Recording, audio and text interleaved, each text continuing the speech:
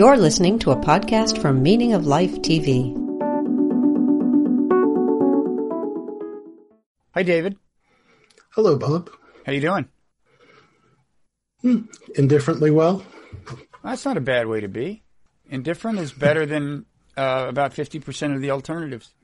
Let me introduce us. I'm Robert Wright. This is The Wright Show, available on both streaming video and via audio podcast. You are David Ottlinger. I don't know. Would we describe you as a freelance philosopher? Is that freelance writer? I'm a little iffy about claiming the mantle of philosopher. My background's in philosophy, is what I always like to say. Mm-hmm. But I definitely come at things from a philosophical perspective. Mm-hmm. So I'm a freelance, whatever that is. And you do know a lot, an inordinate amount about Immanuel Kant, do you not? You could say that. More than is healthy. At very minimum, we can say that. But there's so much deeper you can go. I mean, it's amazing. The way the Kant literature is just drinking from a fire hose. You mean because they're writing so much about him now? Or do you mean his own writing? Oh, yeah. No, what's being written on Kant is massive. And it's just... when I was working on something on Kant, a professor once told me, don't worry about thinking, has somebody said this before? Of course they have. Mm-hmm. Just work so that when you discover that other version, the person who had the thought before you, that it's as best a version, your version can sit alongside it. Right. Because it's just, you can't. And it's even, people talk about it in the literature that, like, somebody said that a book that was supposed to be about Kant was about books that are about Kant. And, you can get lost in the literature and end up kind of missing the man himself. Part of that sounds just like life on the internet. I mean, of course, whatever you're about to say has been said by somebody, somewhere. You have to let go of that problem. But this is, somebody said it and it's been peer reviewed and edited and published in a scholarly journal. So, well, that's a time saver. Yeah. From your point of view, see, you can just go ahead and publish. You can just go ahead and publish and skip all that because it's been vetted. Let me explain what we're going to talk about. My appetite for this conversation was whetted by a conversation that you had with Dan Kaufman several years ago about Kant on his show, Sophia. And by the way, people can now find that show on the Electric Agora, new home for the show. It's a home he's been building a long time. It has long been a place you can find very good writing about philosophy. And maybe there was I don't know if there were videos and audio stuff, but now the show Sophia is going to be headquartered there. So people can just Google Electric Agora, Agora. I'm not even sure that's the correct pronunciation, but in any event, is that like a square in ancient Athens or something where philosophers hung out? What is an agora? Yeah, the agora is the center marketplace. It was very much the center of public life. And philosophers met there and spoke to people. And the Stoa, for which Stoics are named, was a particular porch, which they were just known as the people who hung out on the Stoa, which is all Stoic means. It was a much more communal life in the ancient world. So I always point out that people thought, I think it's Julius Caesar, was strange because he read silently. Really? So it was more common to read out loud, I take it. I think I can. I mean, even through the Middle Ages, reading was mostly public. The kind of world where you can go off to bed and kind of go into your own intellectual world is very modern. We kind of take it for granted, but... Of course, there were fewer people who were literate back then. So maybe that's one reason people were reading out loud. But, so this Kant thing, I do want to drill down on this Kant thing, because for one thing, I definitely need somebody to explain him to me. He's not the most... I mean, you never know. You're reading him in translation when you read him. So the few times I've tried to read him, I haven't been reading him in his native tongue. Maybe that's part of the problem. But he's not known as the most accessible writer. No. You compare him to, say, David Hume, also writing in the 18th century, and I would say there's a difference in clarity. The young David Hume was similarly unclear. The older David Hume was a great stylist. Oh, is that right? Yeah, the treatise reads a lot like the critique, maybe better. It's still, but yeah, pretty much everyone. Meaning, we should say for non-insiders, a treatise on human nature, you're saying reads as obscurely as a critique. A critique of human. Wait, what is the title of that Kant book? It's a critique of human reason. Is that it? Critique of pure reason. Critique of pure reason. Okay. Which actually pure does not play a big role in the book. So it's kind of funny that it's in the title. Yeah, I'll have to take your word for that. I definitely don't have a rejoinder. So there's a couple of things in particular. I mean, I'll tell you the concept. My interest in Kant is partly grounded in a misunderstanding on my part. And this is kind of interesting. Now, there is this idea of the numinous or noumenal, right? There is the phenomenal world and the noumenal world. There are phenomena and there are noumena. This is a distinction that Kant is famous for.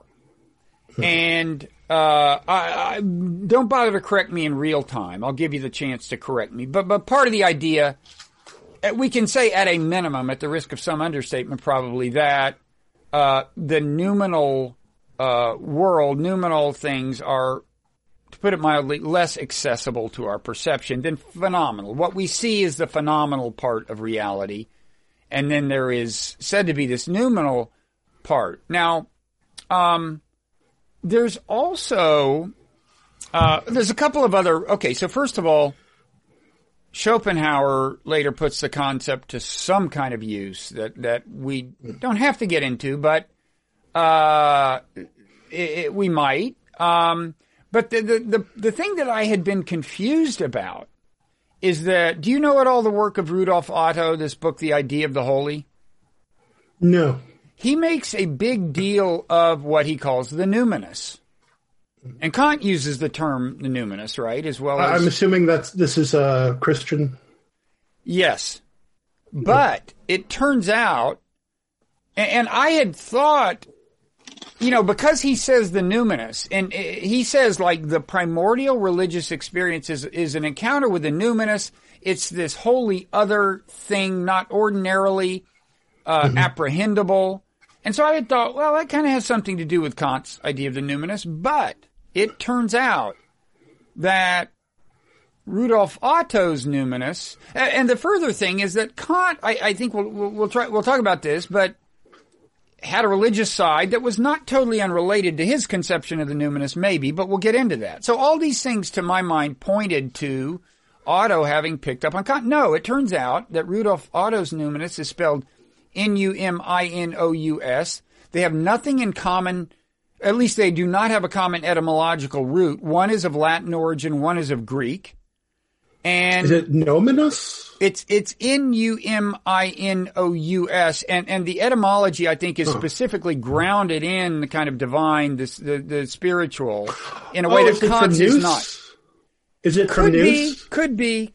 I don't know, but I only recently found out it's a phonetic coincidence.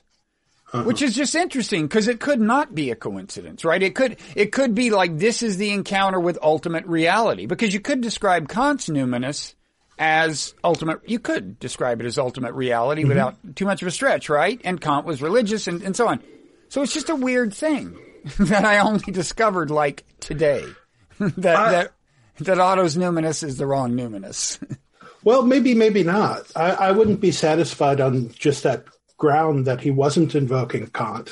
He may well have been. There's a tradition of understanding Kant in which that kind of understanding of noumenal would seem very Kantian, particularly. Sorry, I lost my train of thought for a second. But yeah, that could,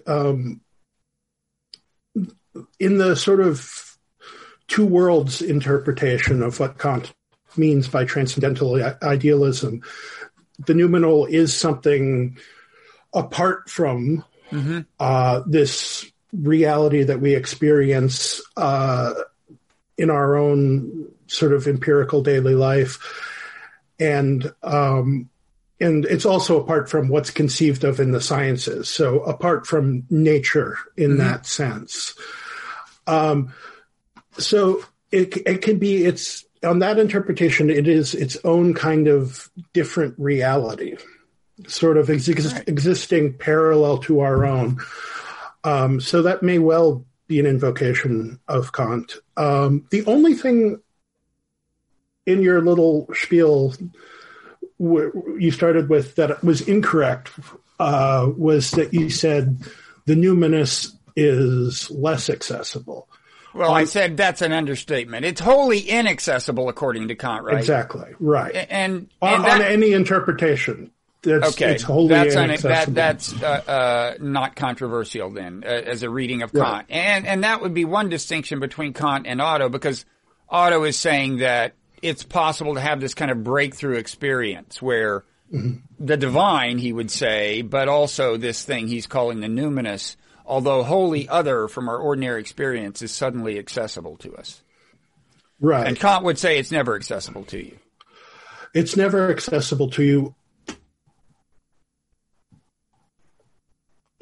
Maybe Kant could have had some kind of notion that it could be accessible to you, but it would have to be a non-rational experience.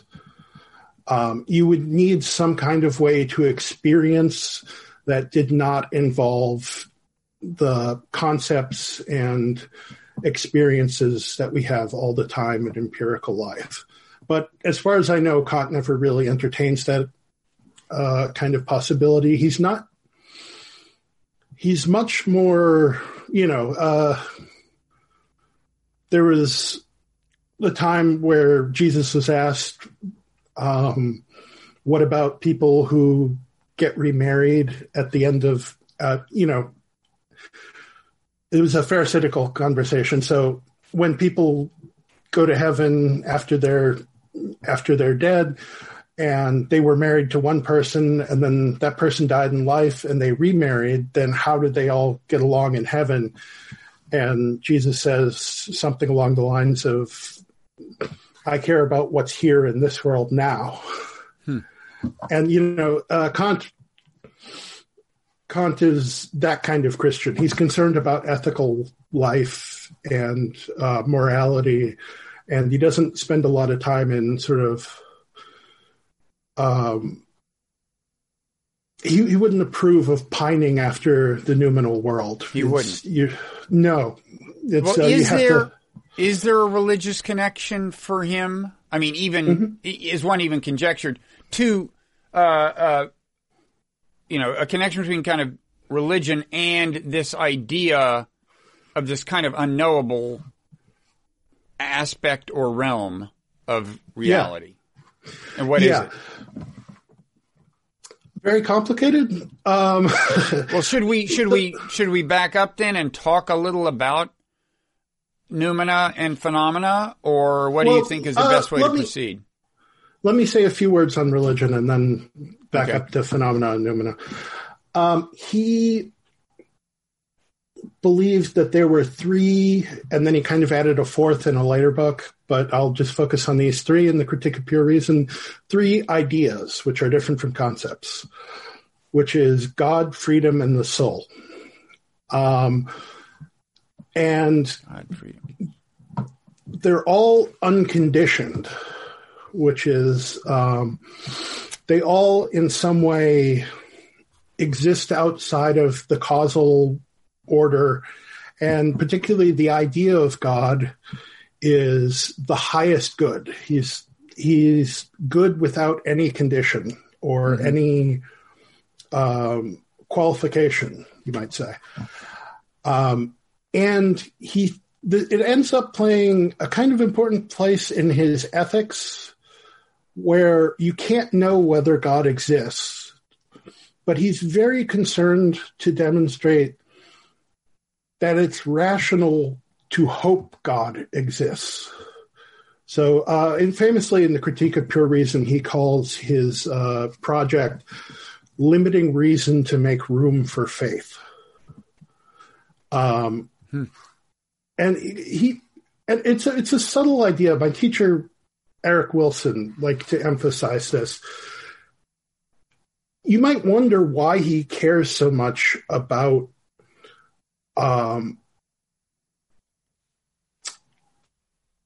he's very concerned to argue that there could be a world in which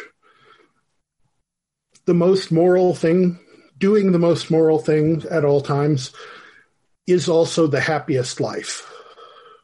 Mm-hmm. And you might think, well, that's an odd preoccupation. But to Kant, if that weren't coherent, then his whole notion of morality would not be coherent. And for someone who conceives of ethical life as a kind of rational action, that incoherence would be a serious philosophical problem. So God is unknowable, but having faith in him is important in order to be good. It's part of kind of moral practice, if you like. Okay. Yeah. So, okay. So, and then there's freedom in the soul. Oh God, yeah. Should we go through those before we get back to the question of the connection between the numinous and Kant's religion? Feel free. Basically, I won't get into it too much, but those are both the unconditioned. We can't know whether they exist or not. Mm-hmm. And for Kant, we can't know whether we ever acted freely and autonomously or not.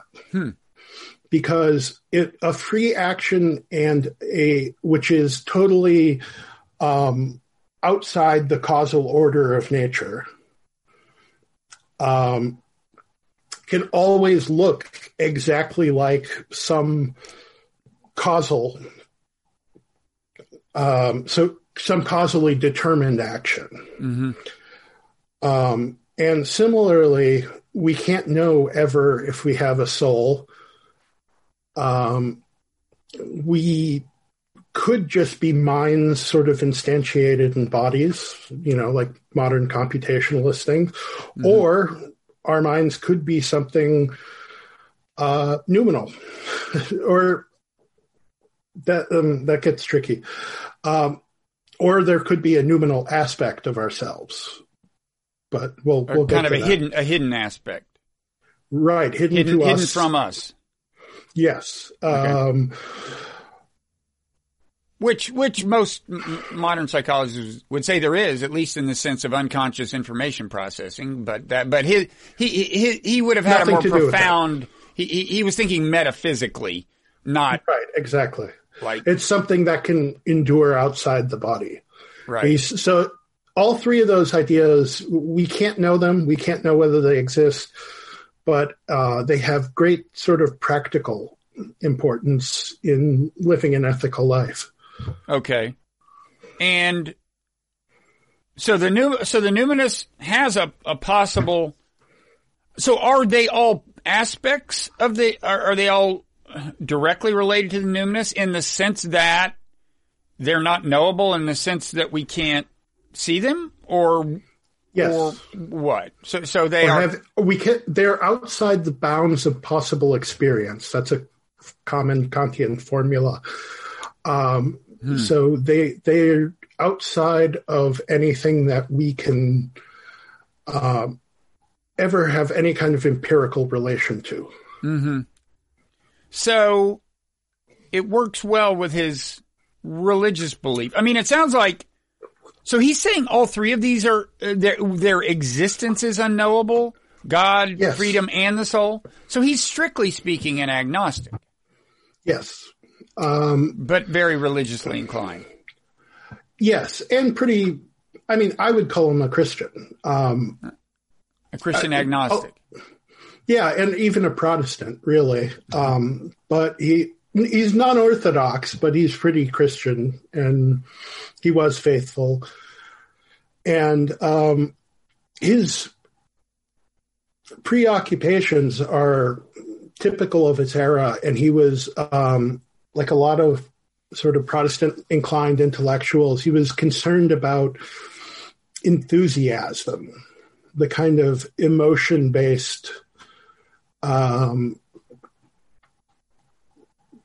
of like our modern evangelicals, where they put they think if you're not experiencing some deep emotion in service or in prayer or, in other religious practices, then you're not really getting down to a relationship with God. Mm-hmm.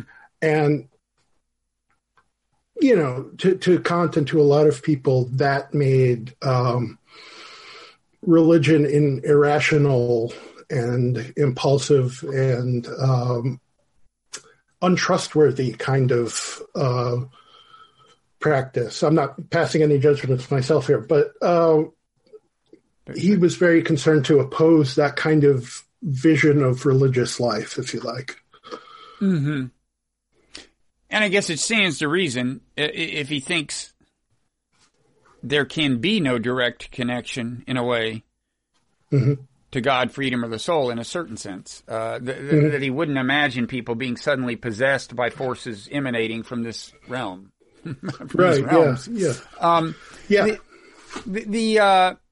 Okay, so yeah, one way to view this is as the numinous is as working well with his religious beliefs, and then the other angle of approach is to locate it along the spectrum of ideas in that era about the way we apprehend reality, the way the mind apprehends reality. Now, you said something in your conversation with Dan Kaufman that I don't think I totally get, but I think must be related to this, which is that it was a question of the empiricists, I guess, had said that the mind conforms to the objects out there in reality. They kind of make an impression on it or something, but it adapts to them. It is a response to them.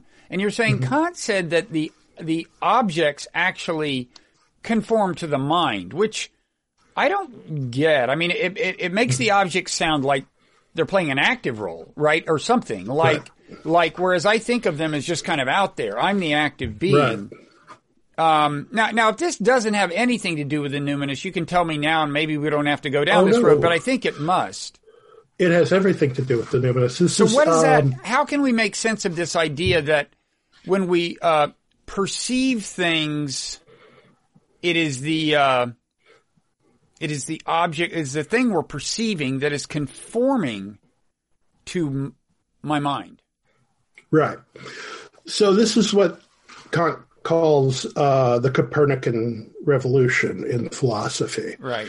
Where he says basically what we still think of, and actually sadly what a lot of philosophers think of as perception, is there's an object. Let me not use this because I'm recording. Yeah, that object is recording your voice, so maybe you shouldn't move it around wildly. But I'll use this one. Okay, yeah, that seems okay. So here's an object. I can see it. It is white, rectangular, solid, flexible. It moves in such and such a way.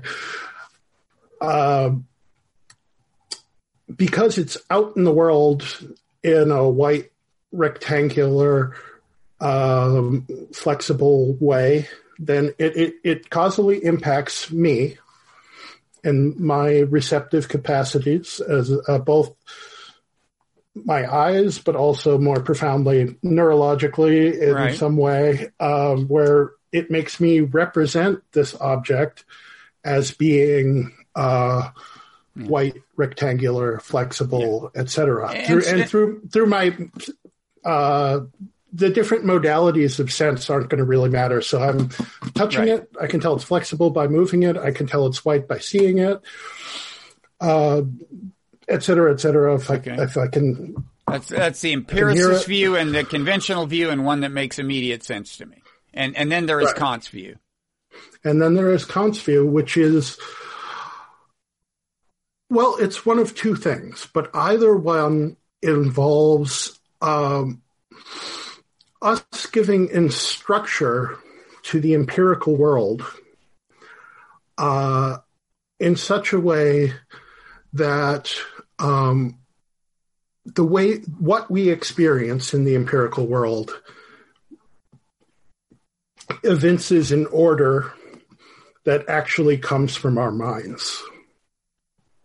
Okay. Well, that's getting to be more intelligible to me, and in a way more in keeping with, a certain amount of cognitive psychology even and study of perception. Mm-hmm. Sure.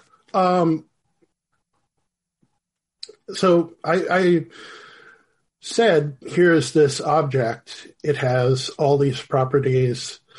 One of the things I said it was is rectangular. Rectangularity is a spatial concept. Mm-hmm. And it's also here now. And if I look away and if I look back, it's still here now, which means I'm also orienting it in time. Okay, wait. So, so it's here, it's oriented in space. Uh-huh. It's here now, and it's here later.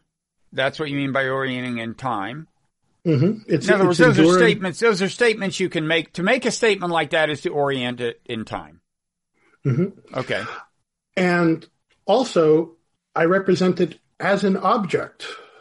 That's a lot of psychology and psychologically minded modern philosophy kind of makes me sad because they don't attend to Kant and Hegel's very important insights onto this. It's not true of all of them, but of many. Why did I think that this rectangularity, this whiteness, this greenness over here, this flexibility, this solidness, all these extremely complicated properties, all this kind of rich sense data that I'm getting in, why did I think that this was one thing? Why did I connect it? And why didn't I view it as, here's my hand on it, but it's not part of my body. There's the white wall behind it. It's distinct from that. How did I do that? And one of the key insights of Kant is that there's a kind of logical form to perceiving. So one way he would describe, and I'm now at a point where anything I say is somewhat controversial because there's so many different ways of understanding Kant. But one way that I think Kant would think about this is when we take all those properties and we connect them into an experience of a thing, that's called synthesizing a manifold of properties into an intuition. And so just... The intuition being that this is a unified thing. Yes. And particularly, the intuition is what's in my mind when I look at the book and say, this book. And I perceive the whiteness, the greenness, the rectangularity, everything as part of the book, right? So it's all unified. And so one insight here is that unlike the sort of naive empiricist view, where there's an object, it's in a causal relation to me, and it causes the representation in my mind, representing this is an active process, which has a kind of, the linguistic idiom is going to be foreign to Kant, but has a kind of grammar, or as he would say, a kind of logic. And it's a very complicated operation that we often don't notice as complicated because it's so basic to our kind of operation, and we do all of it so quickly. But each one of these little perceptions is so rich and complex. So if the empiricists say, the objects are kind of out there and your mind is conforming to a given object, then Kant would say, well, the very idea that it is an object is something you're actually projecting onto it. Yeah. And important to say naive empiricist. Naive empiricists would say that. Okay. Yeah. But I characterize Kant's view accurately.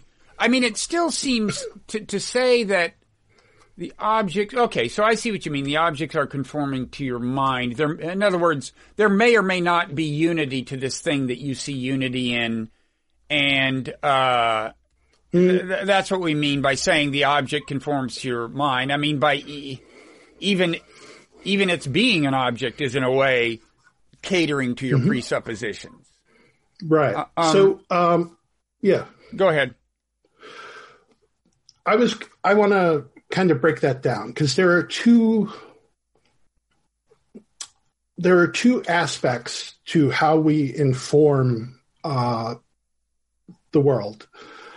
And one is what I've already alluded to, which he thinks is part of what at least sometimes he refers to as our passive kind of capacity, our perceptual capacity.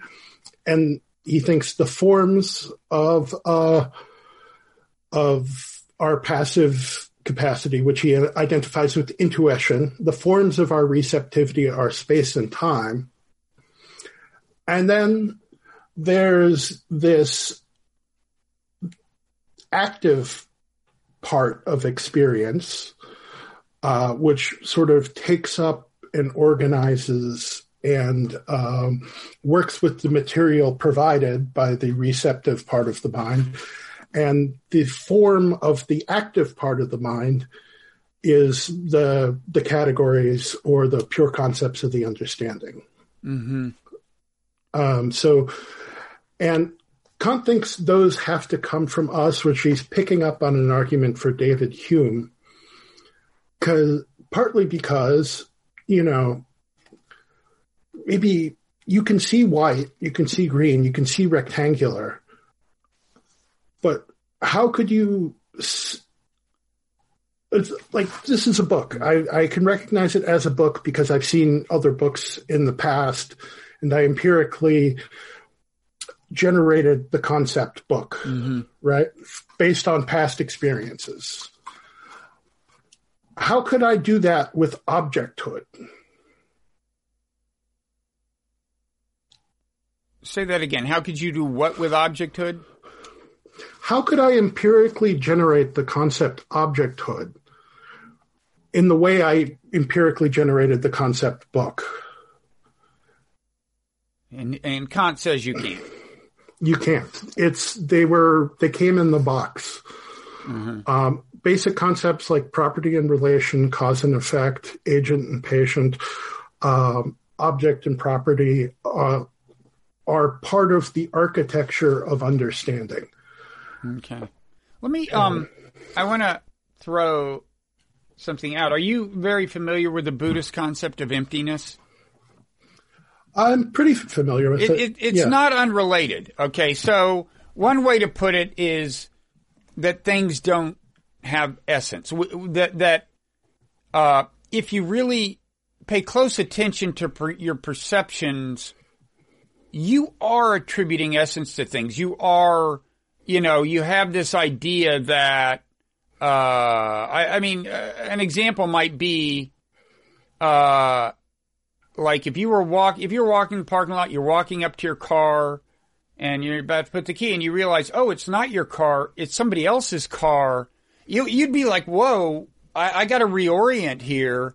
And that would be because you had been attributing kind of essence of your car to that car, and then suddenly you're viewing this vehicle and no longer has essence of your car. It can actually be a powerful emotional experience. And I have, I mean, in my book, Why Buddhism is True, I argued that really, fundamentally, it's our affect that imparts essence to things. And that if you, but anyway, and that if you talk to people who say, Buddhists who say they've experienced emptiness, and I've talked to some, and they tell me what it's like to view the world once you're experiencing emptiness, I say, and I think there's good reason to, I don't think I'm the first person to say this, that affect is so centrally involved in the construction of essence, but I think what they've done is through meditation and other things, they've really toned down their affective reaction to the world generally. Now, what they say is, you say, well, what's it like? And they say, well, you can still tell the difference between your computer and a light bulb, but they just don't project their identities so strongly. Now this isn't, I don't think this is Kantianism. But it's also not totally unrelated, because they are saying that there's a part of our, almost the central thing that infuses things with a sense of form and discreteness, separation from the rest of the world, is projected by us. They don't have those things in them. Right. So Kant's informing has nothing to do with affect. So that's a difference to know. Well, by the way, a lot of Buddhist philosophy does not have anything. The Buddhist philosophical justification for emptiness doesn't have anything to do with affect. It has to do with in a way with the seamlessness of causality and with seamlessness generally. That would be. Well, I could be a little wrong about that, but that's the nature of the philosophical justification. My claim, though, is that when people say, oh, I've seen the truth of emptiness, it isn't really an intellectual apprehension so much as a change in the role of affect in their perception. So it's a different thing. The Buddhist philosophy of emptiness doesn't invoke affect. I just want to be clear. Right. So the insight that you're supposed to have in Buddhism is, when you go to put your key in somebody else's car and then you say, it's not my car, and then you realize none of the cars are my cars. They're all just cars. Including yours? Including your car, you mean? Right, yeah. Oh, okay. And then none of the cars are cars. None of the cars are cars, innocent. There is no such thing as essence of car. Yeah, I was talking about essence of my car, but you're right. Then there is the idea of essence of car. Right. Yeah. Right. So there's actually an ambiguity within Buddhism, which could get into the ambiguity in Kant, because there are, one of the images of there's the Buddha's like the lotus that grows up from beneath the water and then grows up through the water and then blossoms on the other side of the water, on top of the water. And the water is supposed to be the world in the metaphor, and the Buddha comes through the world but transcends, in some sense, out of the world, right? I'm not that conversant in this particular. I mean, there's a billion different Buddhist traditions and metaphors and stories, but so I can't vouch for any one interpretation of this one. But yeah, I like that idea because it's nicely ambiguous. Which there's a metaphysically strong version of that, which is the more theological kind of view. Peter Harvey in his book said, if Jesus is God become man, for many Buddhists, Buddha just takes the reverse itinerary. So if you could view becoming enlightened as getting into this other realm which is this metaphysical plane, which is the air above the water, right? In the metaphor. It's a sort of different plane. Yeah. And in fact, by the way, you used the word unconditioned earlier. Yeah. It is the unconditioned in Buddhism. You have escaped the realm of causality. Right. Right. And there's a kind of logic, there's kind of way that can make sense, but go ahead. Well, the metaphysically strong version is that it's a separate realm that becoming enlightened gets you to. Mm-hmm. So you get out of the world and into the non-world, the beyond world. And there's one time the Buddha said that the Dharma, which is Buddhism, is like a raft that gets you to the other shore, and then you leave it behind once you get to the other side. So that's, I think, an image where that really implies that what's outside the world is this other realm that you can get to and then move around in. Yeah. And then there's the metaphysically sort of deflated Buddhism, which is what you and Stephen Batchelor and people like that tend to profess, where it's not transcending reality, isn't getting into some metaphysical out there. It's just seeing the limitedness of seeing all of our kind of constructions of empirical reality as only constructions of empirical reality. That can be part of it. But I also think, I don't, it depends on what you mean by metaphysical. I do think there's a meaningful sense in which moving toward enlightenment is moving toward the unconditioned. I needn't get into it now. I mean, people can Google my piece on Nirvana that appeared in Aeon, which was an excerpt from my book, AEON is the magazine. But anyway, no, I take your, what I think I would say and Stephen Batchelor would say, I don't think we're saying exactly the same thing, but I think we're both saying we would leave out what we consider supernatural, leave out what's religious in the sense of supernatural. And yeah, so yeah, that's true. It doesn't mean you're not in any meaningful sense transcending anything, but no, anyway. and indeed, yeah. that's and Kant's philosophy is a transcendental philosophy. So it's called transcendental idealism, is what this positing of phenomena and noumena. That's what he terms it transcendental idealism. And is it easy to say what those two words mean in that context? Is the idealism the idea that, well, what is that the idea that there is this other realm or other aspect beyond the real? No. Well, realm or aspect, right? Yeah. Because we'll get into that question. Right. We'll get into that question, but I mean, no, well, we've gotten into that question already, because the Buddhism, what I was talking about with the Buddhism, the two different concepts of either you're just trying to realize that there's reality considered apart from everything we bring to it, or there's a sort of transcendent other reality which sort of exists separately and maybe has its own structure. And the question is, which of these did Kant mean? And there's a lot of ambiguity within the text and within different interpretations. In the same way, there's an ambiguity within Buddhism. So this is conventionally put as, when he made the phenomena noumena distinction, was he talking about two worlds or two aspects, right? And is it sounds like the two worlds, just to listen to the word, would be more deserving of the term transcendental. Does that make sense? I mean, is that, well, maybe you should tell us why he called it transcendental idealism. Transcendental in what sense? Right.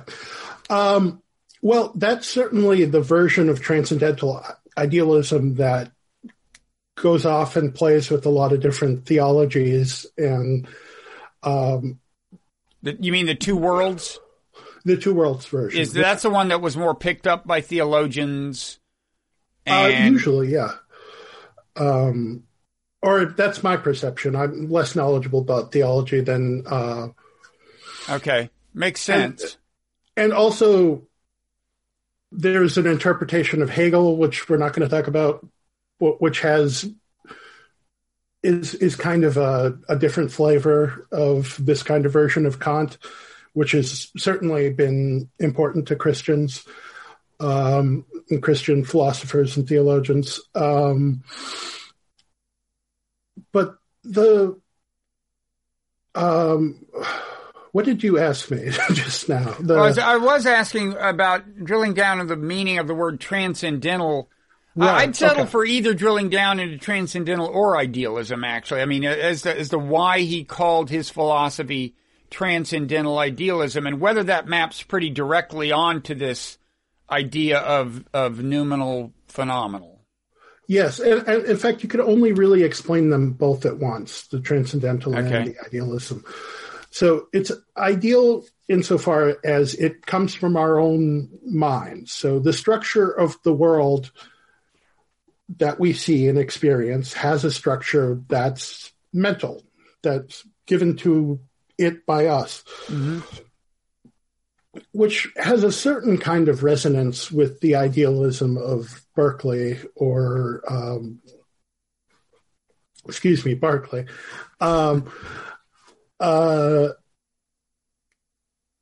Of course, the kind of classic idealists were concerned to deny that there is really matter. They wanted to dissolve the distinction between mind and world by getting rid of world, really. It's just everything is all the empirical objects that we see are really thoughts in the mind of God. So we weren't just projecting some really fundamental things onto a world out there. We were kind of dreaming up the world. Okay. Well, the point is very loosely speaking. Everything is mind stuff. It's not mind stuff and matter stuff. It's only mind stuff. Right. And Kant isn't saying that, but he is saying that the world is given this ideational form, that's the ideal part, from us and from our operations, our mental operations, and that transcends all of our possible experiences. There's no way we can relate to an external world except through space-time and the categories. So all of our experiences are spatiotemporal categorical. They all have this form given to them by pure reason. And I guess I'm just thinking out loud, but some Buddhists might say, well, actually, you can let go of the categorical. Right. Which is even if space and time stubbornly persist. Right. And like I said, Kant's not a mystic kind of guy. Yeah. He wants to get on with it in this world. So he's not interested in those possibilities. Yeah, I was kind of thinking Schopenhauer might be a case of applying some Kantian ideas to mysticism, but I'm really not so sure. Schopenhauer. Yeah. You think he is? Oh, I mean, Schopenhauer was Wilhelm Dilthey, Arthur Schopenhauer, and Leopold von Ranke were part of a back to Kant movement in the late 19th century, which is, here's the thing. The first version of the first critique came out in 1781. Hegel had basically completed his system by, I think, 1821. So within that 40-year space, we get this massive system from Kant, and we get this massive system from Fichte and from Schelling, and then this massive system from Hegel. And for a long time, Hegel just dominated And it just so much happened so fast intellectually that they kind of, a lot of European philosophy moved on to Hegel in some ways before they'd really digested Kant. Mm-hmm. So then there was a kind of a movement back to Kant. Was Schopenhauer kind of a rival of Hegel's? Were they at the same university or something? They hated each other. Because because all the kids went to Hegel's lectures, right? And Schopenhauer was left twiddling his thumbs. So I'd reject Hegel too if I were him. Totally. It was standing room only in Hegel's classes, and he always scheduled his classes to be at the same time. Oh man! To make his students choose. That's cold. Yeah, I hate people like that. Well, it's the classic case of the vindictive one is the loser. Because wait, who intentionally scheduled his classes to conflict with the Schopenhauer was the really resentful one. Yeah, I don't know. Well, he was. I don't know what Hegel's attitude. Yeah, I don't know what Hegel's attitude to Schopenhauer was if he had one. So naturally, Schopenhauer leads a back to Kant movement and away from Hegel movement. Yes, right. So, but it was a larger movement. Kind of in that moment of the 19th century, where Hegel's domination started to slip a little bit. Although Hegel really remains the dominant figure for 19th century European philosophy. And is he harder to understand than Kant? Yeah. Yeah, the old joke. The old joke. Have you read Hegel? Not personally. Yeah, right. No, that's. I always joke that it took reading Hegel for me to appreciate what Kant does right in his writing. And I know someone who will be nameless who was well on the way to being a Hegel scholar, and spent 3 days reading Hegel and understood nothing and said, forget it, and became a Kant scholar. So, yeah, I don't get why Hegel ever caught on from what limited understanding I have of him. But I do. But what was the key to it? Good branding? What was it? No, there is some powerful philosophy there, but it's very, very difficult. Okay. So anyway, let's see, where were we? I said something about what transcendental means and what idealism means. So does that, particularly I'm thinking about the transcendent part, because it's not transcending as in getting out of, it's kind of the opposite, right?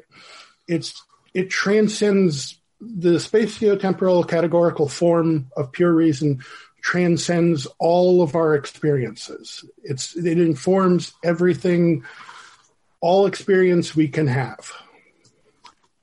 Okay. It is just presupposed by us in a way that leaves us incapable of understanding what reality would seem like if it weren't presupposed by us. Yes. And, sort of like, it's a lens through which we view. Mm-hmm. I'll buy that. And I guess, and Kant was the first to, I mean, you hear particularly the idea of space and time as a priori categories. He gets credit for that, right? Yeah. The idea that they are special. We bring them to everything. And, Well, particularly the idea that they come from us. Yeah. Because for Newton, which is one of the people Kant is concerned to argue with, and for Leibniz in a different way, space is something that exists independently of us. For Newton, it's a big sort of empty, organized container, which all of matter sort of exists within. Mm-hmm. And for Leibniz, it's a kind of Leibniz's view is obscure, but it's a kind of system of relations between things that exist. But in either case, it's something that exists sort of between or transcending stuff out there. But for Kant, it comes from us and is given to the world insofar as we experience the world that way. And so one thing to maybe make worth noting is Kant thinks space and time are kind of the human modes of experiencing the world. He doesn't think my dog thinks in terms of space and time? I don't know if he ever addressed animal cognition in that way, but he might say we don't know. That's kind of, and there's I think he runs into trouble there about the publicity of space and time. So how do I know that you organize your world in spatiotemporal ways and or you mean the same things by space and time that I mean by space and time? But that's a different topic, I guess. But he thinks that the categories are exist for all finite knowers, which moves us, I think, forward towards understanding the phenomenal and noumenal distinction. So finite knowers means everyone except for God, basically, or what? Yeah. Okay. And God, the infinite knower, knows by creating. I've been toying with this formulation, and I'm not sure what I think of it yet, but it's sort of like the object itself. Well, okay, so the infinite knower helps us to understand the contrast, right, between transcendental idealism and some other at least notional experience, which that's the only kind of experience there could be which is not transcendentally ideal. There could be different finite knowers could have different transcendentally ideal experience because they could have different forms of intuition, but they would also have to have the same categorical structure, and any finite creature would have to be idealizing experience in some way. Okay. So let me ask you this. I mean, if you asked Kant, well, what is this reality? Well, we haven't. I mean, quickly we can say that. Well, I guess you said there is controversy between whether he meant you should think of the noumenal and phenomenal as two completely different realms or two aspects. Maybe you should spend a minute helping me better understand what the difference would be between those two. Yeah, go ahead. Yeah, so I probably fall in, when I'm just talking, I probably fall into a two-aspect kind of idiom because, I mean, partly because I think that's the better interpretation of Kant, although I think there is real ambiguity in the text, and there's a reason why he's borne these different interpretations for hundreds of years. But I also think it's the more philosophically interesting and credible kind of side of philosophically viable kind of version of Kant. So it's pretty clear, I think, what the noumenal means on the two-aspect view. We're bringing this whole elaborate form, which involves space-time and things like object and property and cause and effect and agent and patient and all these different basic concepts, and we're sort of putting that structure into the world. And then to get back to objects conforming to us and us conforming to objects, it's sort of the interaction between the world and this this apparatus of interpretation. Yeah, very good. This apparatus of interpretation that we sort of bring to it, our empirical world is the intersection of those two things. Uh-huh. So we can conceive of reality before we structure it, or reality as that thing which is out there, and which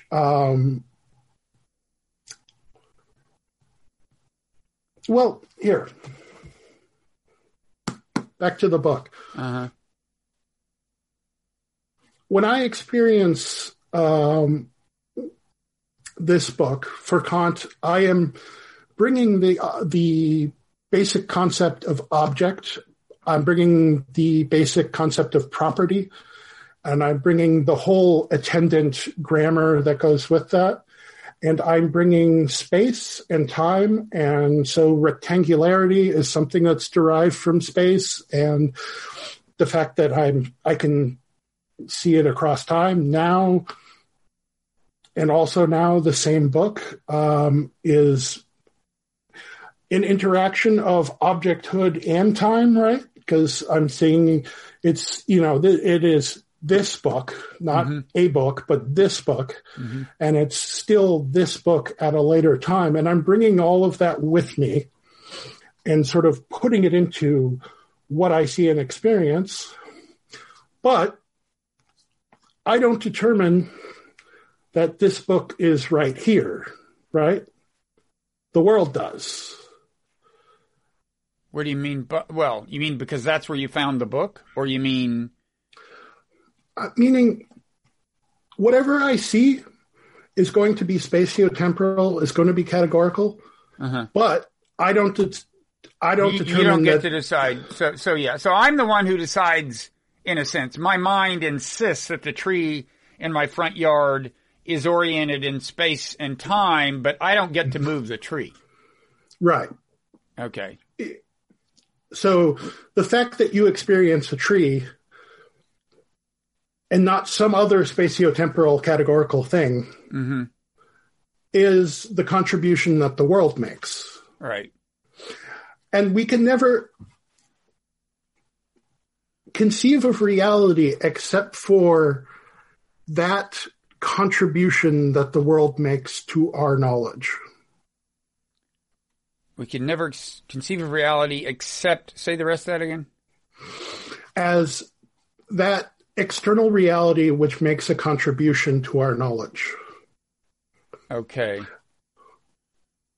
But we make more contributions to it than is commonly realized, according to Kant. Right. So why I chided you about naive empiricist. Right. Kant is, in certain sense, an empiricist. There are many meanings that could be given to that word, but experience is still very important to his worldview. Well, yeah, empiricism, and this is something that I think I came to appreciate through a conversation with Dan Kaufman, that also was on Meaning of Life TV.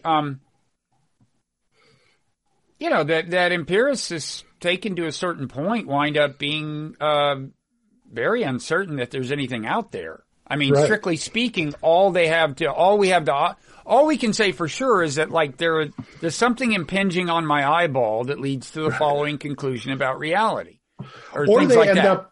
They can end up very close to an idealist position, which is what happened to a lot of the 20th century empiricists. Right. So there's less distance between a British empiricist and a Berkeley than you might think. Yes, definitely. So let me ask you this. So if I ask Kant, well, try to describe the noumenal to me, he'd go, you're missing the point. My whole point is I can't. But and he would probably have trouble coming up with a metaphor. But I think the modern world makes it easier to at least come up with a metaphor that of something that is kind of wholly other than what we're seeing, and yet is responsible for it. And that is if we think about some kind of simulation hypothesis or something, and the idea of computer code, right? Mm-hmm. Like,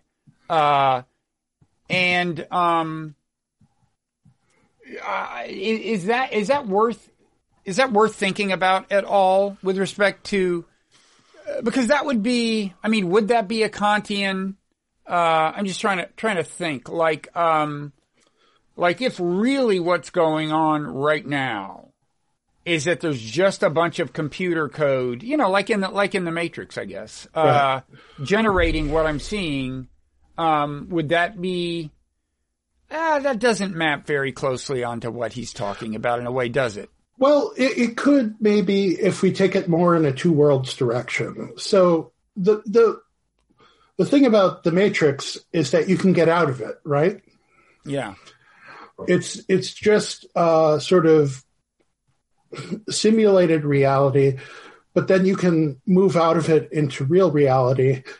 Then there's the the total recall question of how do you ever know that you really got out? Right. But that's a different question. So if we, of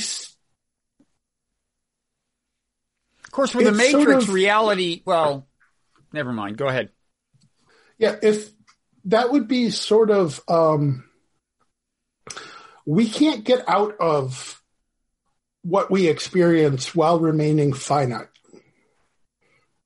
But maybe there's a whole other realm that's available to God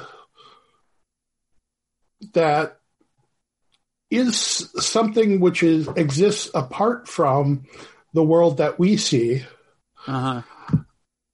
And you can see very easily how that could have great theological importance. Maybe the noumenal isn't just sort of this abstracting away from the empirical reality that we experience that I went through in putting forward the two aspect view. Maybe it's also somewhere you can go to, right?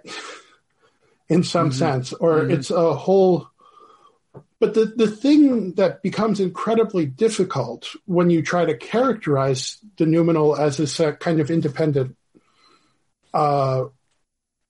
reality is you can't categorize it, right? You can't conceive of it through the categories because whatever it is, it can't be... It transcends the categories. That's a kind of a different. It's beyond our categories. Right. It's not conceivable through the basic architecture of object and property and cause and effect and relation and all of that stuff. Can't get a grip on it, but it's something and it's out there and it's some way somehow. That's kind of the two worlds view. And the question I wish Kant would have thought about was, should we think of whatever God is doing, the way God cognitively relates to the world as cognition? Or because it's so different from anything we do. But maybe there's a kind of way of relating to the world that God's capable of that is more directly related to the way the world is, independently of any way that we think about it. Yeah. Now, let me ask you a God-related question. So, when I was thinking that Rudolf Otto, and your view is we don't know for sure whether Rudolf Otto was or was not taking his cues from Kant, even though ostensibly his numinous has a different etymology from Kant's. But my view is I didn't know who Rudolf Otto was until you started talking. It's a pretty famous book. The idea of the holy. He was a German theologian, I think, around the turn of the 19th to the 20th century. And he had observed religious experience. Well, for one thing, I think he had observed it in cultures, kind of what he would have called pre-modern, or somebody would have called, so I think he spent some time talking about what would have been called primitive religious experience. It involved awe. It involved fear. It was an encounter with something wholly other. Mm-hmm. And when he saw what he called numinous in the thing that was being contacted, I took it to mean that the numinous is the divine in that scenario. Mm-hmm. But what I'm hearing you say, and I take you to be representing Kant here, is more like not that God is the numinous, but that God would be able to see the numinous, whereas finite creatures inherently cannot. But he's also part of the numinous. He's also part of it. Yeah, he is noumenal himself, positing any God. So in that sense, Kant is traditional and seeing God as outside space-time nature. But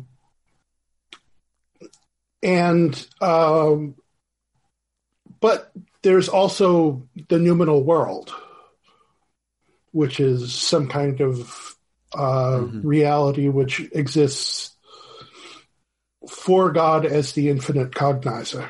Mm-hmm. Now, I assume there's a pretty close connection of the numinous to this notion of the thing in itself, the Ding and Sak, or whatever, however you pronounce it. Ding an sich. Ding an sich. And does that also come from Kant, the idea of the thing in itself, as opposed to the thing you're perceiving? And so the thing in itself, the phenomenal, it would be the noumenal aspect of the phenomenal. Is that it? Yeah. Okay. Yes, on a two aspects view, right? So, right. The phenomenal is things as they appear to us, and the noumenal is things as they are in themselves. It's as simple as that. They're pretty much interchangeable. But you can't be seduced into thinking that there are differentiated noumenal things which are identical to empirical apparent things, right? The idea that, like, for this book or for your tree, there's a noumenal book or a noumenal tree. Which it's not like a one-to-one correspondence, because presumably the noumenal is not that discrete. Yes, right. You can't to posit a token identity relationship and a one-to-one identity between noumenal and phenomenal things is to project the concept of object beyond possible experience into the noumenal realm, and that's always for Kant a mistake. Mm-hmm. And I think you can see him kind of struggling, because there's a part of the book called just on the distinction between phenomena and noumena that he rewrote substantially in the two editions, and I think he kind of saw that better in the second edition and changed some of the language.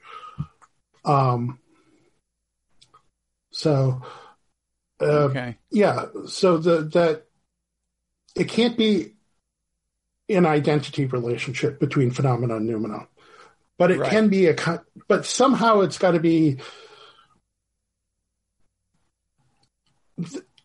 the noumenal has a role to play, right?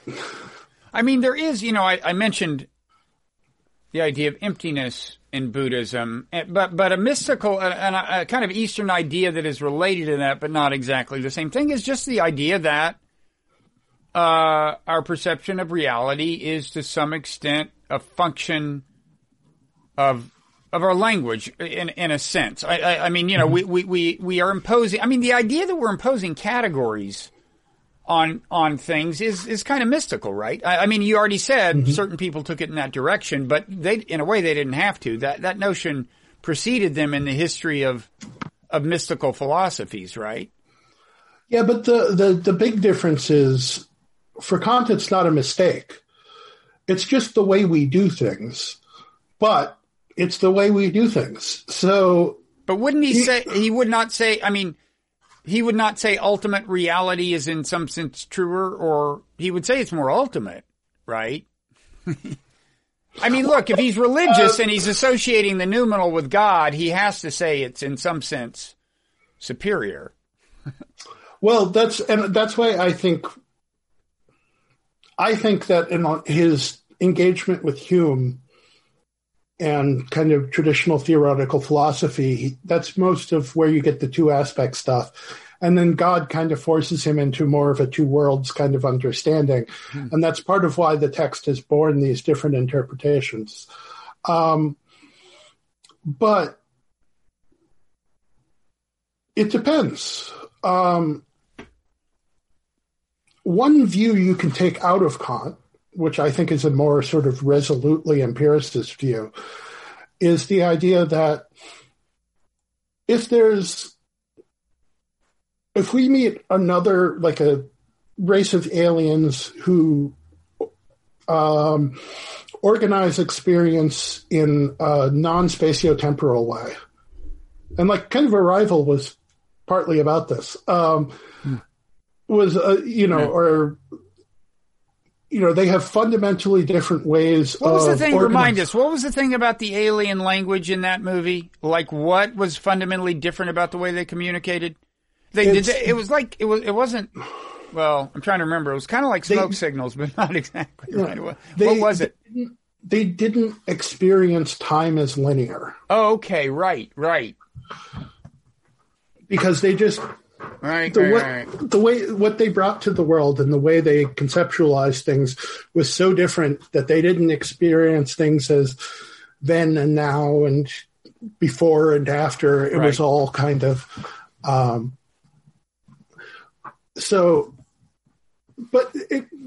we could meet another creature maybe who doesn't conceive of the world in space-time. Maybe they conceive of it as Sein, something completely different, but are their modes of receptivity. And if you want to ask if reality is more spatiotemporal or more spatiotemporal, that's just a confused question. Yeah, well, I mean, let me just interject this. I mean, Einstein, I believe, insisted that we think of time as more on par with spatial dimensions than had been the custom.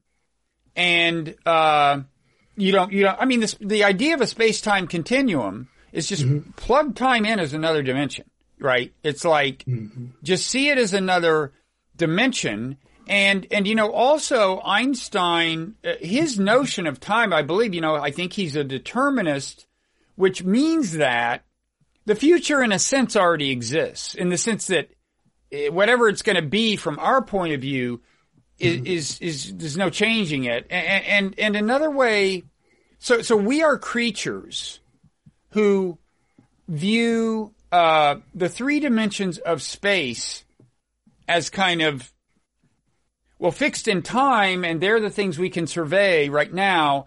And then time is the dimension we have to move through one increment at a time. We don't have the option of looking forward in time. But Einstein's view suggests that maybe that could be an arbitrary feature of our species. And you can imagine a species that when they say, what lies ahead, they can tell you right away. But when they say, what lies to the north, they say, you got to wait and find out. I mean, the north just comes one increment at a time, right? Right. You can imagine a reorientation that radical, and Kant could imagine that. Is that right? Yeah. He did. I'm not saying he did, but you could imagine an orientation that is that radically different from our orientation to reality. More so, even more radically different, because that's still a temporal relationship, right? So we're presupposing the same space and time concepts or forms of intuition, but just imagining a different orientation toward them. For Kant, to imagine a different kind of creature would be to imagine that they just have a totally different and perhaps inconceivable to us kind of orientation, or at least if that doesn't involve space and time. That doesn't involve space and time, but involves some other kind of organization which would be completely foreign to us and unprecedented in our experience. So, okay. Well, we've been going at this for about an hour and 20 minutes, and as you predicted before we started recording, it would get darker and darker where you are, yes, as is indeed happening. So is there before we sign off, is there any kind of summary thing you want to say? I'm glad to hear that there could turn out to be a Kant Rudolf Otto connection. I mean, one reason the numinous interests me is because of the connection to religion. One of several reasons. But is there anything you want to say about any of this? The kind of closing thought, and I was kind of building to this when talking about space-time, space-time. Mm-hmm. It's if you're asking whether our way of experiencing things is more related to the reality than the aliens, you're kind of involved in a confusion. Right. And if you have a two-aspect view, you don't feel trapped by space-time and the categories.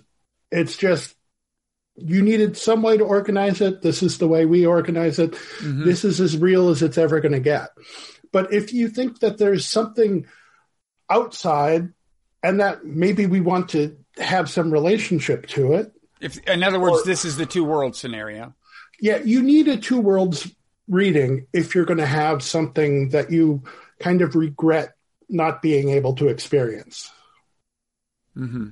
And so Ray Langton, in a book I didn't like very much, but she makes a very basic point that the two-aspect view can't be all there is because, she didn't actually put it in those terms, but Kant thinks there's something we don't get because of our way of experiencing the world, and that it's a real shame that we don't get it. Mm-hmm. So that kind of pushes you into a more two worlds interpretation. So the theologians and the people who would like, at least in principle, to get something outside of our experience or transcend experience in that way, they're going to need to pick up a kind of two worlds Kant. Although the transcendence is ultimately impossible, according to Kant. According to Kant, it's theoretically possible. I mean, there's true transcendence is at least theoretically possible, but practically impossible in Kant's two worlds universe. Well, you need some capacity other than reason. Uh-huh. But maybe if you experience the noumenal, it can't be through concepts or through empirical experience, but maybe there's some capacity of the soul which can have a very different. That seems Eastern. The idea that, not just that you wouldn't do it through concepts, that concepts are an obstacle. Right. Yeah. Is okay. Well, this is a lot to think about. Yeah. Very ineffable, but veridical, right? Yeah. Well, this is William James's. His definition of mystical experience is noetic, but ineffable. It imparts knowledge, but you can't describe the knowledge. But yeah, the same. You can't describe it in language, but it's true. Mm-hmm. That's what I'm looking for. I will let you know. Yeah, let me know if you find it. Yeah, and if you happen upon it, you know who to call. Yeah, I don't hold out great hope. Okay, well, thank you. The contrast between us has become quite stark. You are almost completely dark, and I seem that much more illuminated by virtue of that. So is there a place people can find your stuff in particular? Do you have a Twitter handle or anything you want to talk about? Just David Ottlinger, at David Ottlinger. Ottlinger. It's one word, David Ottlinger on your Twitter handle? Yep. And I occasionally submit something to Arc Digital. I hope I still do. So maybe check out there. Anyway, it's a good place. So lots of interesting stuff for people who are interested in And there is some of your stuff on the archives of Electric Agora, probably? Yep. And I'll probably show up. And there will be stuff there. Yeah. I'll probably do convos with Dan at some point. That's a recommended destination site. Mm-hmm. Yeah. Okay. Well, thank you, David. This has been a lot of fun. Yeah, me too.